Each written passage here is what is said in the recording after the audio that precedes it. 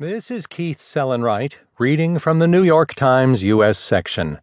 Cruz Confronts Trump Supporters in Indiana by Matt Flegenheimer. Senator Ted Cruz of Texas had a date with a waiting car.